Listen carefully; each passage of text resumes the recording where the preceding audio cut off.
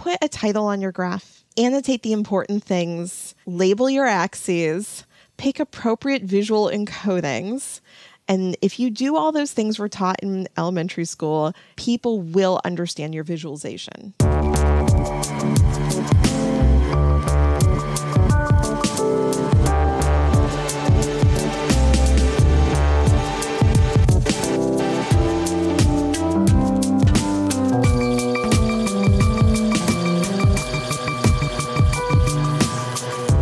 Hey everyone, welcome to a new episode of Data Stories. So this is Enrico today without Moritz. I'm gonna do a solo show. And before we start, let me remind you that we finally started our crowdsourcing initiative, which means that Data Stories is now completely, fully funded by our listeners. So if you enjoy what we are doing here, you're enjoying listening to Data Stories, please consider helping us with this. You can go to patreon.com/datastories. You'll find our page and you can pledge some amount on Patreon. How does it work? Let me explain that in a few words. So you can basically set up a certain amount, a few dollars, that you pledge to pay for every time we publish a new episode. And typically we publish 2 episodes per month, so you should think of that amount multiplied by 2 for every month. So once again, if you enjoy what we are doing and you want to support us, please consider going on Patreon and pledge some amount for us. And now we have another special guest. It's my pleasure to have Michelle Borkin on the show. She's a professor from Northeastern University and one of my favorite researchers in visualization. And we're going to talk about a lot of interesting topics. I'm really excited to have you on the show, Michelle. Welcome on the show. Hi, thank you for having me. I'm blushing from the introduction. So we normally ask our guests to introduce themselves. So can you give us a little bit of information about your background? What's your current position? What are your interests? And then we can dive right into the main topics. Sure thing. I'm an assistant professor at Northeastern University in Boston in the College of Computer and Information Science. I am interested in data visualization, and that's my area of expertise. And I work across disciplines and do a lot of applied applications across the sciences and astronomy and physics and medical imaging. And most people from my background don't know I'm an astrophysicist by training and an avid amateur astronomer. And my PhD is actually in applied physics, but fell madly in love with visualization early on and have slowly drifted across fields and boundaries. Yeah. Perfect. So I have to start with asking you, how does an astronomer become a data visualization expert and researcher? That's one of the many aspects I love about your background. And it looks to me that if this can attract a person from astronomy and convince a person to go from looking at stars to looking at visualizations, it's a really good sign for our field. So how did this happen? Yeah. It's interesting. I'll first say coffee breaks at like the IEEE Viz conference, it is amazing how many people in our community have backgrounds in other fields. Yeah. Psychology, engineering, I know other people in physics and astronomy. So I'm not as, unique in that regards, but certainly my switch has been quite dramatic and recent. How did I get from astrophysics to computer science? It started when I was an undergraduate. I was all set. I went to Harvard. I was doing a true astrophysics undergraduate honors thesis program, working with Alyssa Goodman, who's a professor of astronomy at Harvard. And it was one of those serendipitous instances where Alyssa was invited to be a guest at a workshop. It was in fall of 2015, if I remember correctly. It was when I was an undergraduate as a junior. Alyssa goes to this NIH NSF workshop, and it was sponsored. I should pull up the names. It had people like Chris Johnson, Tamara Munzner, Hans-Peter Pfister, all gathered, sponsored by NSF and NIH to talk about grand challenges in visualization. I've heard others refer to this jokingly as the How Computer Science Has Failed the Sciences meeting, but it is amazing how many projects and collaborations have come out of that series of workshops. Alyssa Goodman was invited to present about challenges in astronomy visualization. It just so happened one of the workshop panelists who was there was Michael Halley, who is from the Surgical Planning Lab at Brigham and Women's Hospital in Boston. And as the story has been told to me by Alyssa Goodman and Michael Halley, Mike was so excited seeing her challenges, and she was talking about radio astronomy, and you have these multi-dimensional data sets, and they're not spatial, and they don't know how to look at them. And Mike goes running up to her after her talk and was like, we need to talk. They go get a drink, and I don't have it, but Alyssa sketched for me what Mike and Alyssa put on a napkin. And it was all the parallels between astronomy imaging and medical imaging, and everything from the image processing, the image registration, the segmentation algorithms, the visualization challenges were nearly identical. So they have this conversation. They come back. I grab coffee at Starbucks with Alyssa. I'm a junior undergraduate trying to figure out my thesis research. And she was telling me, oh, you can study how young stars are ejected from nebula, or look at the hierarchical collapse in structure as gas forms on to, do star formation. And then we get distracted, and she tells me the story about this crazy radiology researcher running up to her after her talk. And I said, that's what I want to do for my thesis. I still remember, she looks at me like, what? I'm like, no, that's what I'm going to do for my thesis. And I hopped on the M2 shuttle bus with all the other pre-meds and started trekking over to Brigham and Women's Hospital, learning about medical imaging, but then in the process about 3D slicer, ITK, VTK, how you do 3D rendering. And it blew my mind, and then brought that technology back to the astronomers over at Harvard. And for my undergraduate thesis, did novel research on the IC 348 star forming region and Perseus star forming region. And with all these algorithms and image processing tools and 3D visualization techniques from the medical community, we instantly started making these discoveries. I was hooked. I had submitted applications to go graduate school in astrophysics, and I retracted my applications because I was so in love with the visualization and computer graphics. I said, I don't know what I want to do now, and was offered a research position for a couple years at the now rebranded as initially the Initiative in Innovative Computing at Harvard to be a research assistant. And Mike Halley said, hey, there's this really great conference happening. It's this thing called IEEE Viz. You should go to that. And they paid for me to go. It was IEEE Viz 2006 in Baltimore. And that changed my career. I just couldn't believe other people were interested in this and did the same kind of stuff. And from then on, that slowly started my shift over into visualization. Yeah, this is where you got the Viz fever, I guess. Yes, right? Exactly.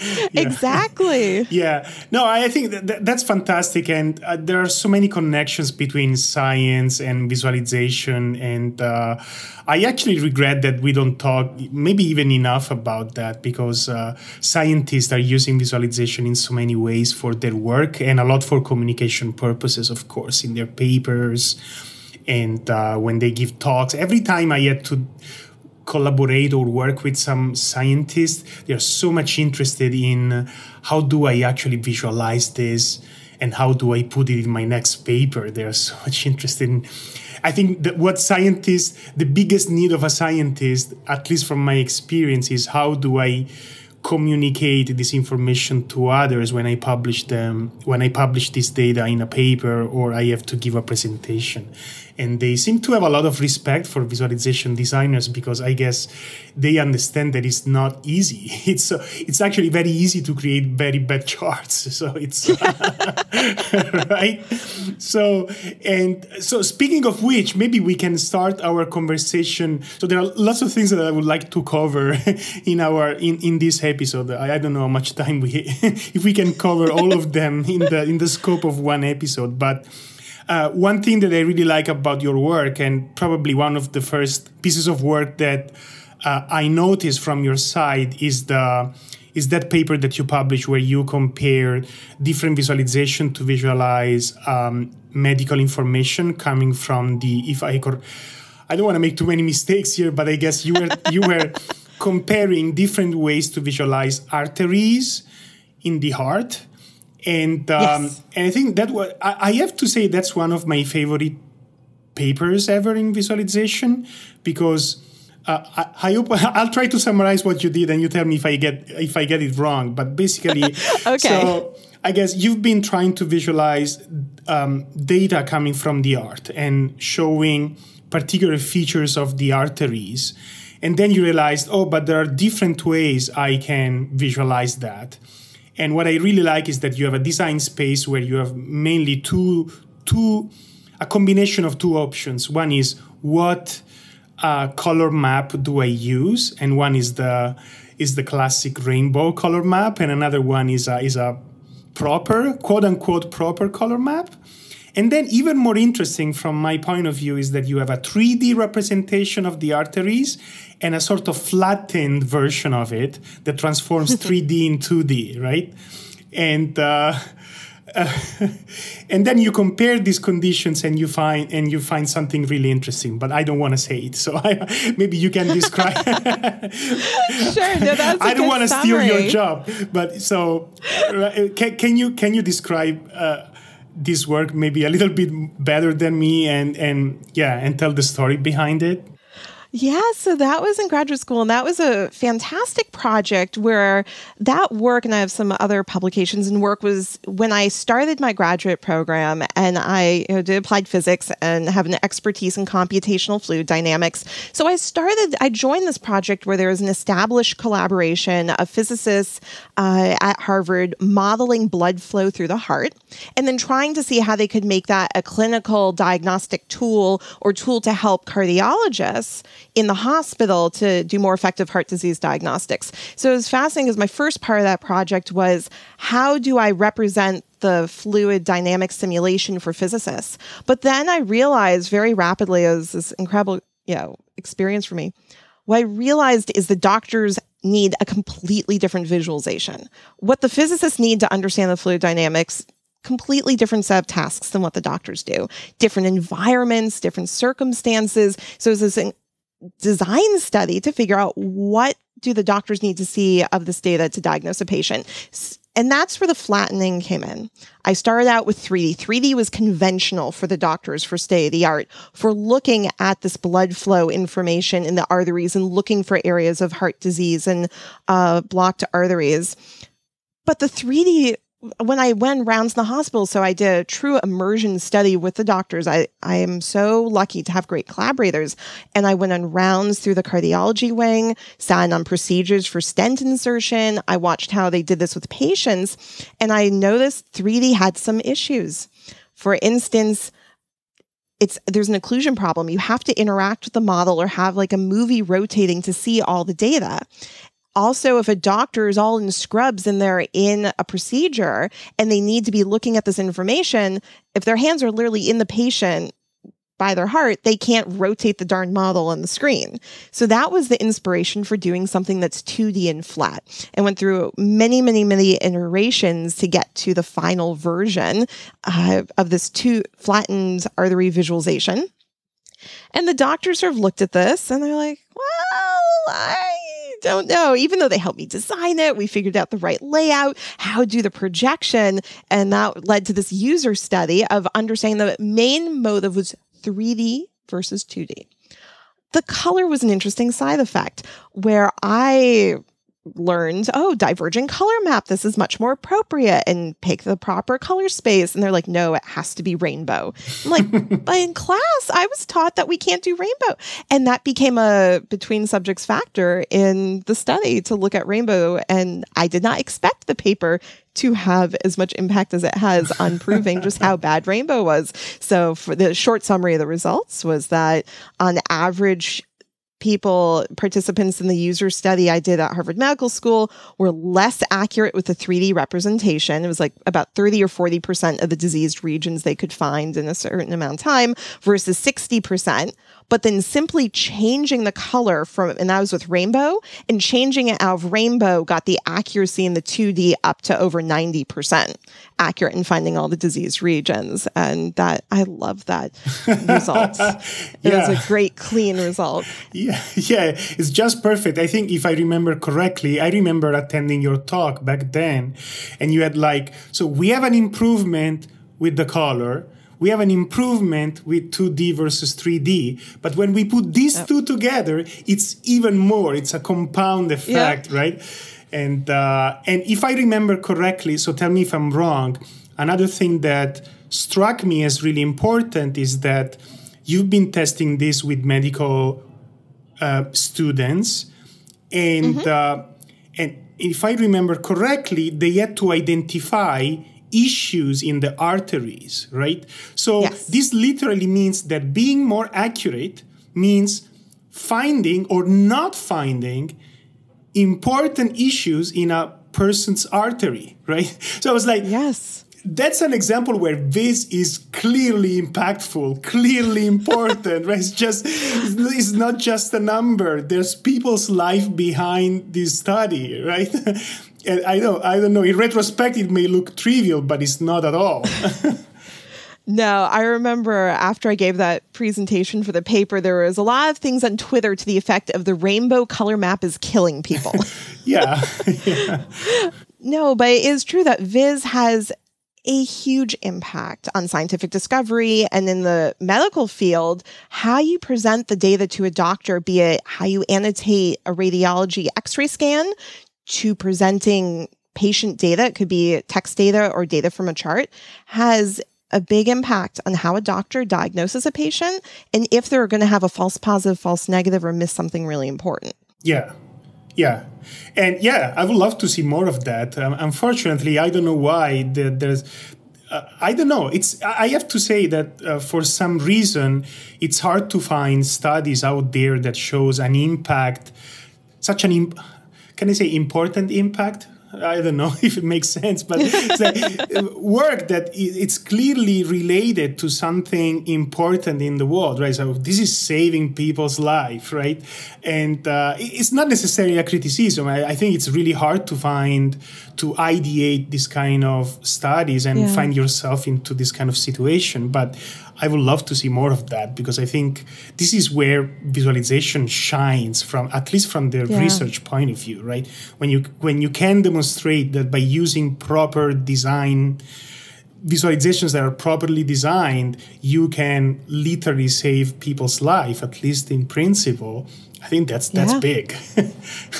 No, it is big. I'm very excited because I've reopened that project, and the NSF was lovely enough to give me some money to do this through the Smart Connected Health Program. And my graduate student, Aditya Pandey, in collaboration with my collaborator, Jeffrey Young at the Brigham over in Boston, we're looking at arteries in the brain now.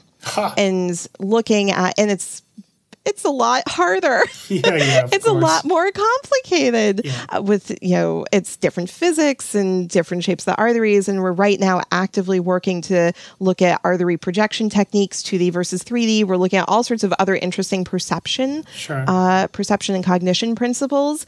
But we're opening up the book on that, and also looking at that important step where I left off with the heart artery work of, okay, you can diagnose a patient and find something interesting, and you might be able to prove 2D is more efficient and accurate. But then how do you take that to the next step? How you do the surgical planning, or how you link it back to other cases where the 3D visualization is essential? Sure.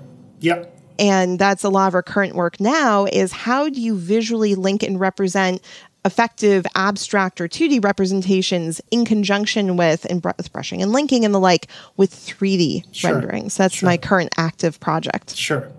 Well, just to clarify that, I don't think that 3D is always bad, or even the rainbow color map is always bad. I think there are very few sweep generalizations one can make in visualization. But exactly. Yeah, I mean, that's true. A lot of people think I'm anti-3D. I'm like, no, 3D is great. I do a lot of 3D imaging. It's really important. Absolutely. Yeah, I would love to see more really good ones, right? Really Yep. good 3D visualizations. So, and I want to switch gear a little bit because there is another piece of work that you are famous for, and I want to make sure that we have enough time to cover it because I suspect we'll need a little bit more time to discuss that. So, another very popular piece of research that you've done in recent years is the one about memorability, and you published a few papers. I remember the first time when you published your first paper on memorability, it went really big around the Viz conference, and there was the famous dinosaur meme that you can talk about. Oh, dinosaurs. No dinosaurs. So maybe you can explain that briefly. So what is visualization research on memorability? I mean, we could cover 10 episodes with that, but yeah, let's see what we can do. I can give you the short summary. It's interesting because a big part of my work is visualization for scientists and working with doctors. But my other love and passion is evaluation studies. I wish I had taken psychology as an undergraduate because I think it's fascinating how people see and perceive color and shape and how these low-level perceptual and cognitive principles can impact how you see a graph and how you do visualization. And that comes up all the time in my other work. For example, the artery visualization work, that was, a scientific application, but also a perceptual study. The memorability work taps into that for me, whereas extreme, in-depth, big data evaluation studies. The memorability high level is thinking through, we know Gestalt principles, we know color theory, but what happens if we start looking at the impact of higher level other cognitive principles? And in this case, it's sort of memorability. And one question you can ask is what makes a visualization memorable, or what makes it recognizable is another term to use, or easy to recall. These are all these low level memory principles. That work was a tangent. I never, ever expected my trajectory on visualization, cognition, and memorability to turn into the body of publication and knowledge it has become. Also started at a Viz conference it was in Seattle. I think that was 2012. And I had just gotten into visualization evaluation. I was sitting in the back row in the evaluation session, and there were a few other papers about visualization, cognition, and memorability. And I remember sitting in the back row, and I just happened to be sitting next to a few very senior people in our field. I will not say their names. And I sat there listening to them rip apart the papers in the session, completely destroy them. And I sat there with my jaw dropped, gawking at these senior researchers. And part of it was how smart they were, that they could easily pick up on things in the study design or the data sets or the stimuli that I didn't even think of. And that was like, whoa. And it started making me question studies and what we know about visualization cognition. So that happened. And then 1 month later, I was at a special seminar at the Radcliffe Institute for Advanced Study at Harvard. And it was hosted as Hans-Peter Pfister, Alyssa Goodman, and Bernice Rogowitz, all about data visualization and the interface of algorithms and computers and people. And happened to meet Aude Oliva. And she is an expert in computer vision, perception, and cognition over at MIT. And it was amazing learning from her studies on her work on vision and saliency models, all for natural images. So then the question was, well, what happens if we start looking at memory and visualizations, taking this very rigorous approach that the cognitive psychologists have been using on this other work? And the work to date that all of us, we have a whole project called MassViz, massviz.mit.edu. In this large collaboration, we have looked at how do people recognize features. This becomes important, for example, with applications of teaching. If you want someone to understand and remember things, it could be marketing, it could be, but I always make the argument that even if I'm publishing a visualization in a journal paper, I want someone to remember it, but I also want them to understand it and understand the right things. Measuring visualization comprehension is really hard. I've done lots of pilot Turk sites. It's really hard. So the memorability was just a baby step in the right direction towards comprehension. Okay. So can you briefly describe what does it take to study memorability? So I think one interesting aspect of the way you've been doing this is that you've been testing how people... So I think you have a very large set. You create a large library of visualizations of different types, and you have different kind of categories. And you've been exposing people to large sets of these charts and visualizations. And then you try to see how memorable these are, and then try to figure out why some are more memorable than others. And I don't remember exactly how many images you have in your database, but I think it's really, really large. It's in the order of thousands or so? Yeah, almost 6,000 visualizations. And all the memorability work, I call it a labor of love. That it was so much work to build this data set, which is why we're so happy to put it online and make it available to everybody. Almost 6,000 visualizations scraped from news media websites, government websites. We went through visually to get some infographic visualizations, Nature, and we went through some journal publications to build this massive database of visualizations. And the approach here was a lot of the studies to date had focused on small data sets or things people made. And we were trying to do a different approach where we want visualizations in the wild or from the wild. Yeah. Natural ones. We haven't messed around with them. We haven't played with them. But yeah, it was almost 6,000 visualizations. And then we crowdsourced that to sort it into, is it a single plot versus multiple? What type of graph is it? Is it a bar chart? Is it a pie chart? Went all the way down. And then we did a subset of a few hundred where we manually annotated and painted each image to say, where are the axes? Where are the labels? Where's the title? Where's the pie chart and the annotations on the pie chart? And it was a team of wonderful students, including Azalea Vo and Chelsea Yee, myself, other grad students and postdocs, folks at Harvard to build and annotate the data set. So all this metadata is included in the public data set that you created, right? Yes. Fantastic. All of it's there. So maybe we should link this in the show notes, but maybe you can briefly mention how does one find this page? What's the title of the web? Does the website as a name or something? Yep, it's MassViz, MassViz. Oh my gosh, I know. I'm gonna misspell it. It's okay. MassViz. We had an argument over Z or S. MassViz.mit.edu is the address for our project, and we have there all this huge database, which we then used in our series of papers to do these experiments to understand what visual features people attend to and remember. And all the results of our studies are online. It turns out my big takeaway after our series of papers is put a title on your graph, annotate the important things, label your axes, pick appropriate visual encodings. And if you do all those things we're taught in elementary school, people will understand your visualization. Don't make it cluttered. And then the other piece of it is don't be afraid to highlight things with color, appropriate use of color, but, color helps. Images and icons, when used appropriately, can help people remember the information and draw their attention in good ways. There's a lot of interesting design principles. Yeah, perfect. So I really like that because there are a number of guidelines that people can read and use and remember when they are developing their own projects, and that's really useful.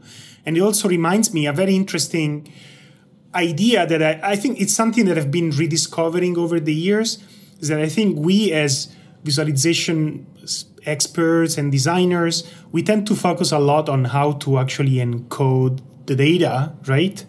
But all these contextual elements are as important as the encoding part, right? So a good title, Absolutely. A good legend, a good pair of axes, and good annotations.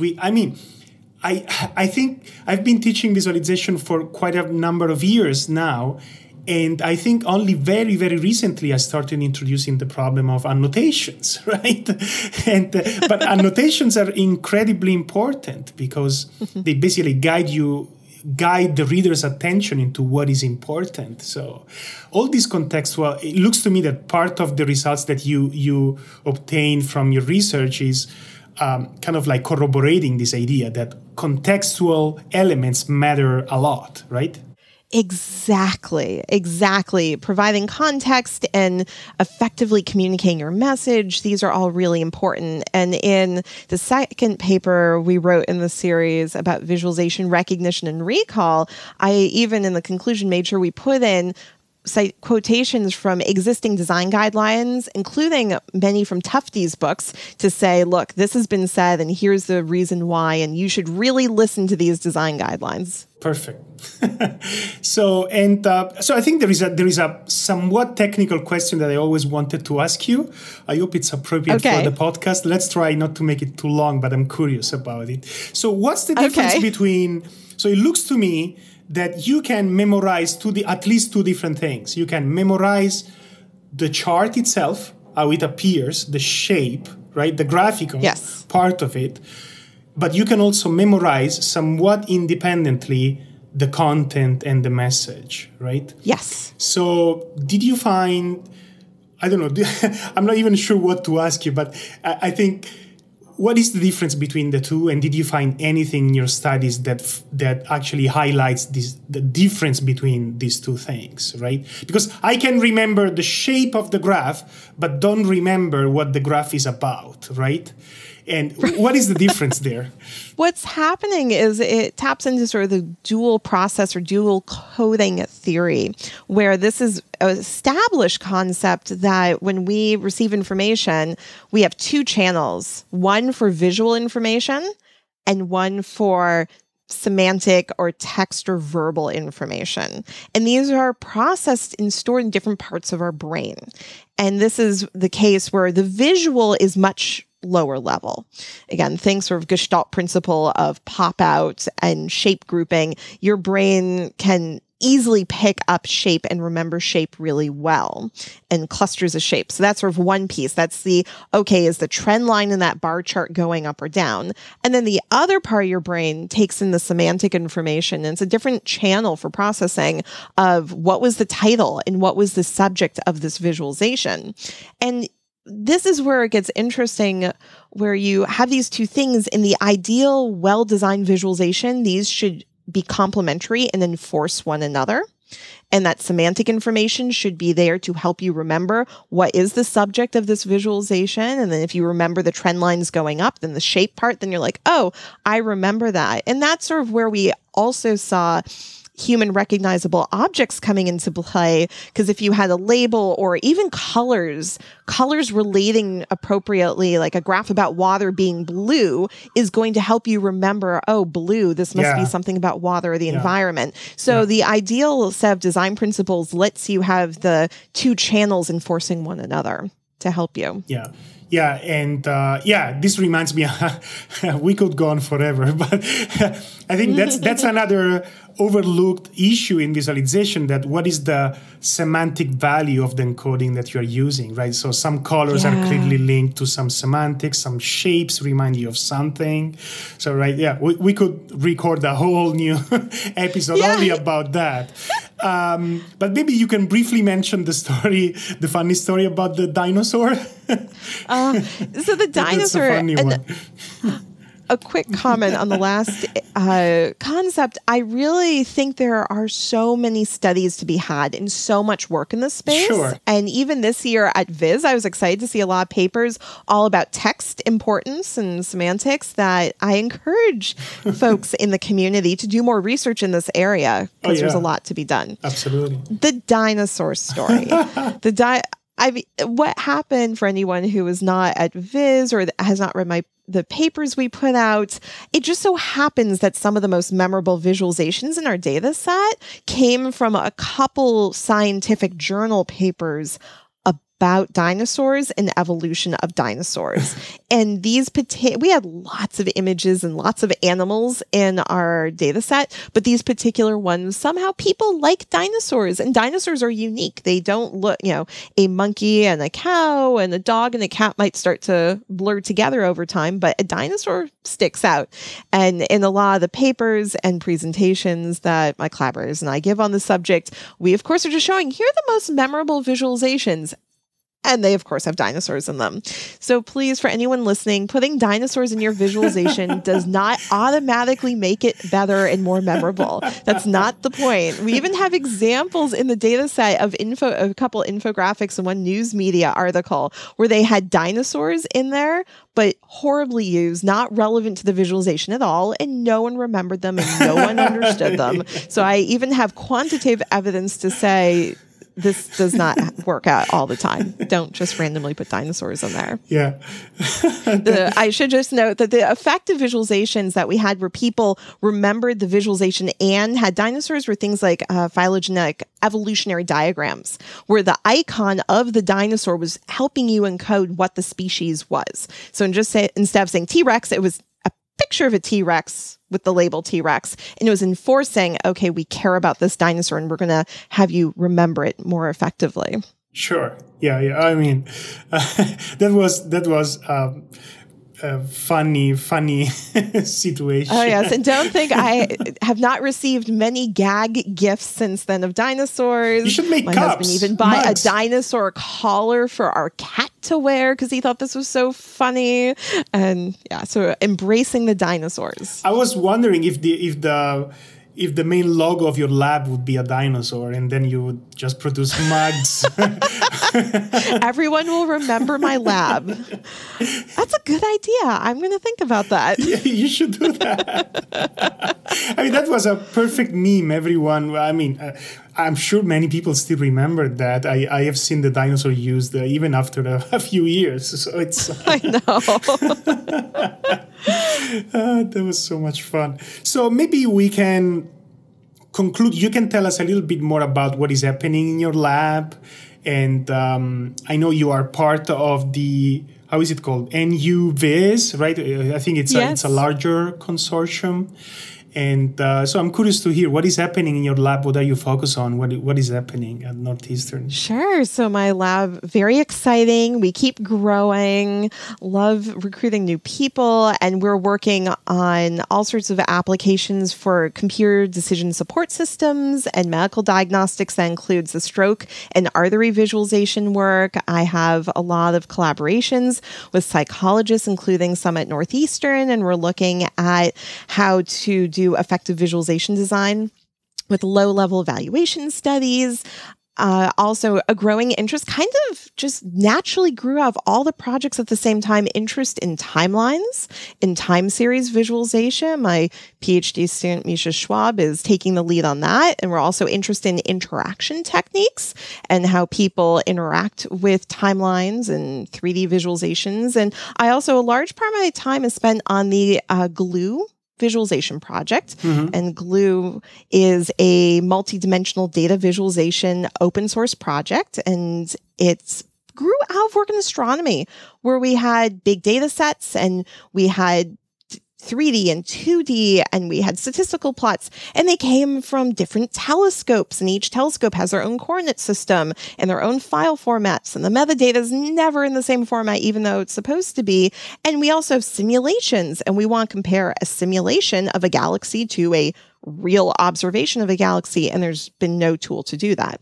And so myself and Tom Robitaille, Chris Beaumont, Alyssa Goodman, a whole huge collaboration of us came together to say, let's make a tool for scientists where they can bridge this gap between different types of data, dimensions, and visual encodings and representations. So in that work, we're doing a lot of novel brushing and linking methodologies and selection techniques. And that's a whole nother interest of mine, is working with scientists on this tool. So that's a whole Python library, is that correct? Yeah. So it's all built in Python, and it's a GUI tool, open source. You can download it at glueviz.org. Okay. And what makes it unique is we're building it so it's highly customizable. you can write your own plugins for your own scientific file format. And we're trying to do novel linking abilities and make it so you can do really easy drag and drop visualizations. The hardest challenge I have with astronomers, doctors, physicists I work with is this barrier of, okay, I have this data set, but now what do I do with it? Yeah. And if I want to make even a 3D visualization or I want to do a vector field, how do I do that in a really easy way? And many of these users some of them are experts, some of them are really novice, and they don't want to write Python code to do this, or they don't want to write in R. So this is a drag and drop, boom, there's your data option for doing this. And it's for those expert users, it's highly customizable and you can control everything with command line and you can do batch processing. So if you don't want to use it as a GUI tool, you don't have to. Sure. There are other ways to do this as an expert user. Yeah. This is exactly what I would like to see more development in future years in visualization. I think that we made a lot of progress in terms of creating amazing libraries that people can use and libraries that make it much easier to create good visualizations. But there are not a lot of tools that people can use just to load the data set and display it. And there are so many domains that require specific tools to do that, right? Exactly. And I don't know why this is not happening at a large scale yet, with a few exceptions, of course. I would like to see more of that in general. I think it would be really, really useful. Yeah, so Llama and Glue is being developed primarily to support the James Webb Space Telescope, which is going to be Hubble's, follow-on. But the whole thing is being built to be domain agnostic. Sure. And anyone from any domain can use this visualization tool. But I completely agree with you. Yeah. So one last question I want to ask you is regarding, so if some of our listeners want to work with scientists and do visualization with scientists, right? So this could be in research settings, but also not necessarily in research, just in general, people who want to work in the area. Maybe people who are passionate about science and passionate about visualization. There are quite a few ones like that out there. So what's the best way to do that? And do you think there are any, can you give us some tips on what is the best way to work with a scientist? I think you kind of wear both hats, right? Yeah. So, and you've been working with scientists yourself as a visualization researcher. So what's the best way to do that? I think there's a couple. One angle to take and one piece of advice is pick something you're passionate about. Yeah. I know a lot of folks in the community who have a strong interest in biology or genomics or chemistry. And if you have a passion yourself, because working with scientists means you have to learn to speak their language. You have to learn about their research. So pick something you're passionate about, and that makes a very big difference. The other piece of advice is scientists, a lot of them want to work with visualization experts. They need help and they're open-minded and enthusiastic. So a lot of it is a bit of a social networking, date matching kind of game. And talk with your local scientists in your departments or at your research institutions and schmooze, and people love to talk about their own work. Ask them, hey, where are you working on? And you do this enough and you'll find naturally good collaborators and interesting projects to work on. Perfect. Well, thanks so much, Michelle. I think, again, that's another one of those situations where we could go on forever. So I think we'll have you on again in I don't know, after some time, because I feel like we just started scratching the surface of many interesting topics. I'm happy to come on anytime. Thanks so much. Bye, Michelle. Thanks. Thank you. Bye. Bye. Bye-bye. Hey folks, thanks for listening to Data Stories again. Before you leave, a few last notes. This show is now completely crowdfunded. So you can support us by going on Patreon. That's patreon.com/datastories. And if you can spend a couple of minutes rating us on iTunes, that would be extremely helpful for the show. And here's also some information on the many ways you can get news directly from us. We're, of course, on Twitter at twitter.com/datastories. We have a Facebook page at facebook.com/datastoriespodcast, all in one word. And we also have a Slack channel where you can chat with us directly. And to sign up, you can go to our homepage, datastory.es, and there is a button at the bottom of the page. And we also have an email newsletter. So if you want to get news directly into your inbox and be notified whenever we published an episode, you can go to our homepage, datastory.es, and look for the link you find at the bottom in the footer. So one last thing we want to tell you is that we love to get in touch with our listeners, especially if you want to suggest a way to improve the show or amazing people you want us to invite or even projects you want us to talk about. Yeah, absolutely. And don't hesitate to get in touch with us. It's always a great thing to hear from you. So see you next time, and thanks for listening to Data Stories.